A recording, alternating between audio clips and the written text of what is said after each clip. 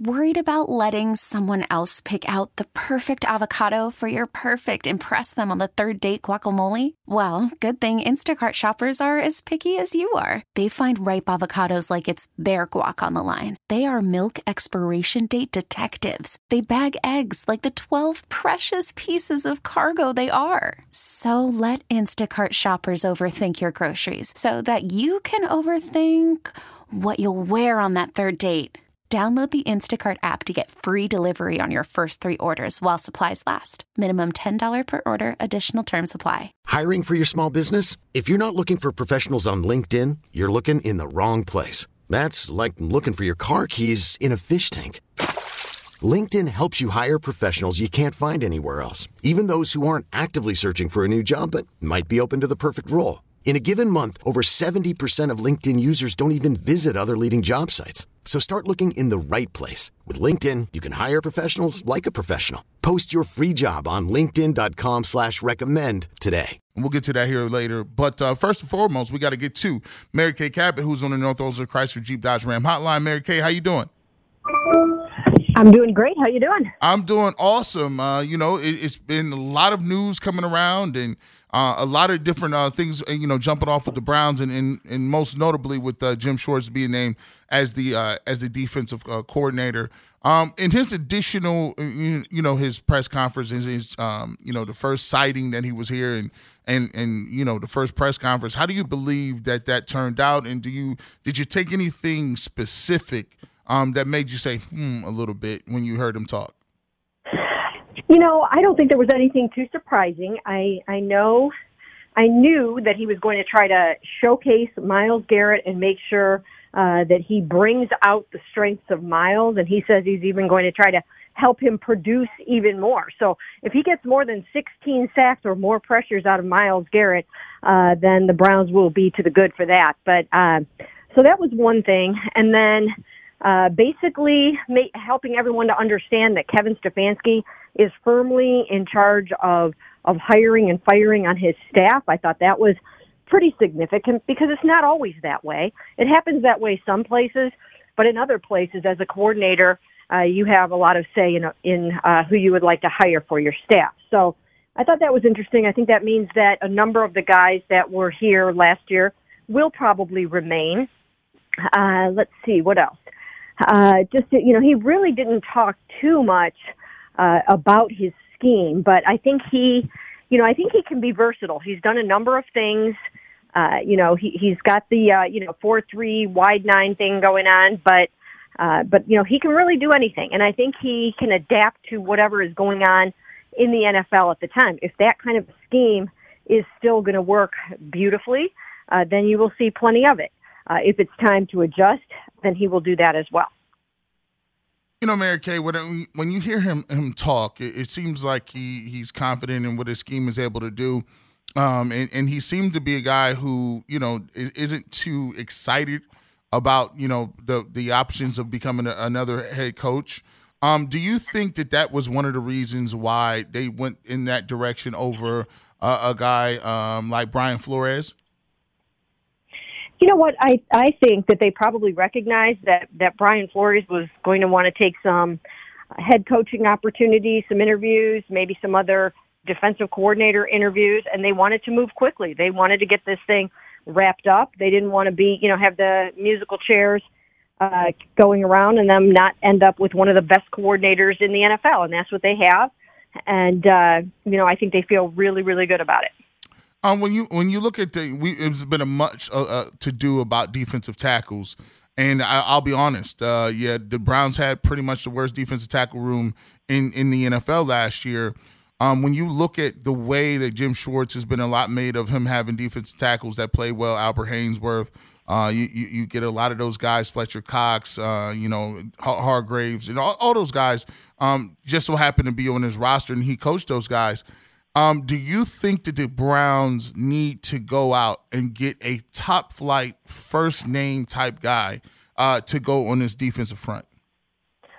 I think so. I've been saying that for a while. Yes, I do think that they need a premier defensive tackle to really make this defense pop and do what it needs to do and to help stop the run, especially if you're going to have, some of the smaller linebackers. You really need to be stout up front.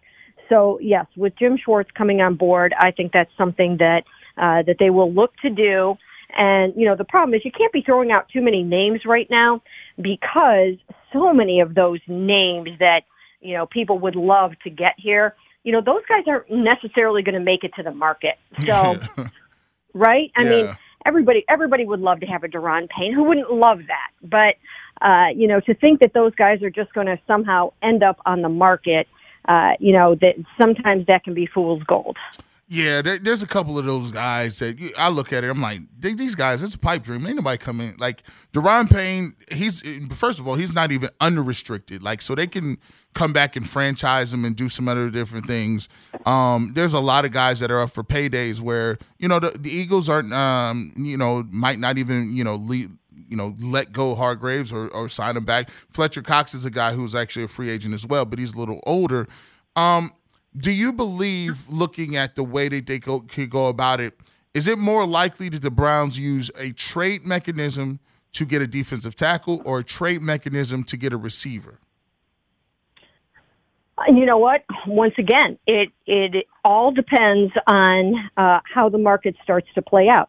And we will know more about that, as we get basically closer to the combine in, late February, early March type of thing. You just don't know yet. It just all depends on who's available, what it would take to get them, and then you allocate your resources. But we do know this about Andrew Berry. He's done a really good job in the trade market. Some of their best acquisitions have come via trade, including Amari Cooper. I mean, if you can somehow find another Amari Cooper in a trade, especially, the way that they got him for a bargain basement price, then obviously you would want to try to do something like that. So they will be looking to make deals like that. Sometimes guys need a change of scenery. That was the case with Amari Cooper. Jerry Jones had enough of him for ridiculous reasons, in my opinion. But nevertheless, there he was, available on the trade market, and, Andrew Berry scooped him up. So they'll just have to hope that they can find another situation like that. Talking to Mary Kay Cabot on the North Olmsted Chrysler Jeep Dodge Ram Hotline. She's, of course, the beat reporter for the Cleveland Browns, beat reporter for Cleveland.com. Mary Kay, this story, I don't even know why I'm asking you this question, right? But I come back, I've been off for a couple weeks, a couple days, and I'll come back and they talk about Nick Chubb, like getting traded. Your thoughts on how viable Nick Chubb getting traded would be? I just don't see that happening. They have a core of players that right now that Super Bowl window really is going to be open, because what did they need to get there? They needed the quarterback. Well, they didn't have the quarterback for 11 games last year. So that window is actually opening on the 2023 season. And they have their core group of players designed to get them there. And Nick Chubb is certainly one of those players. So I don't see that happening.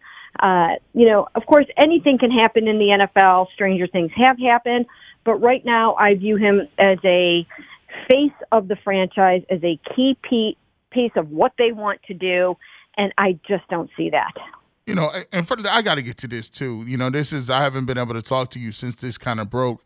What do when you heard that Jadeveon Clowney had a rebuttal saying that, his words were taken out of context, what was your first reaction to that? Because I remember right when he had said it, the next day I think I had you in the barbershop and I said, how did this whole thing go down?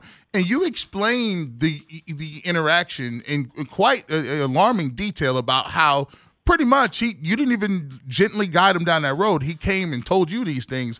What did you make of him saying that his words were taken out of context? And is that just something that you deal with as a reporter? Well, first of all, I think it's important to note that his name was not on that statement, okay? That statement was issued to two people, the two biggest NFL reporters, in the NFL, Adam and Ian, by a publicist, okay? Mm-hmm. So they went for, the biggest bang for their buck that they could possibly get. But his name was not on that. And I would I would love to see Jadeveon, in his own words, say something like that, because I know for a fact that he doesn't believe that. There is no way that he believes that. And let me just say that in terms of context, here was the context. The context of what I wrote was, hey, I don't like to be taken off the weaker link and put on the stronger link. I don't like that. And it ticks me off. And it's messed up my head and it's messed up my season. And that's why I don't have my 10 sacks and blah, blah, blah. That was the context, okay? So we know for a fact that that happened.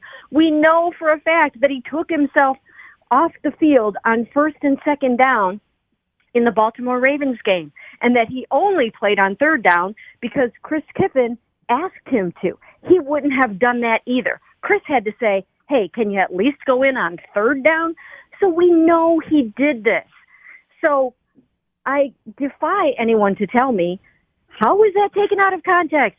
It's right there in black and white on film. Chris Kiffin confirmed it. Jadeveon said it with his own words. Myles Garrett confirmed it. Everybody knows that he did that. That was the context. How, I ask you, can that have been taken out of context? Well, that's why we asked you the question, and I always give you the format to come and talk and speak, because I know it's frustrating sometimes when you can use that is the tremendous that's the out card, right? You can always just play the I got taken out of context role, and then it kind of puts in question who's really telling the truth. So I wanted you to have an opportunity to come on and tell exactly how you felt about the situation and to get your side of the story out, Mary Kay. I appreciate you.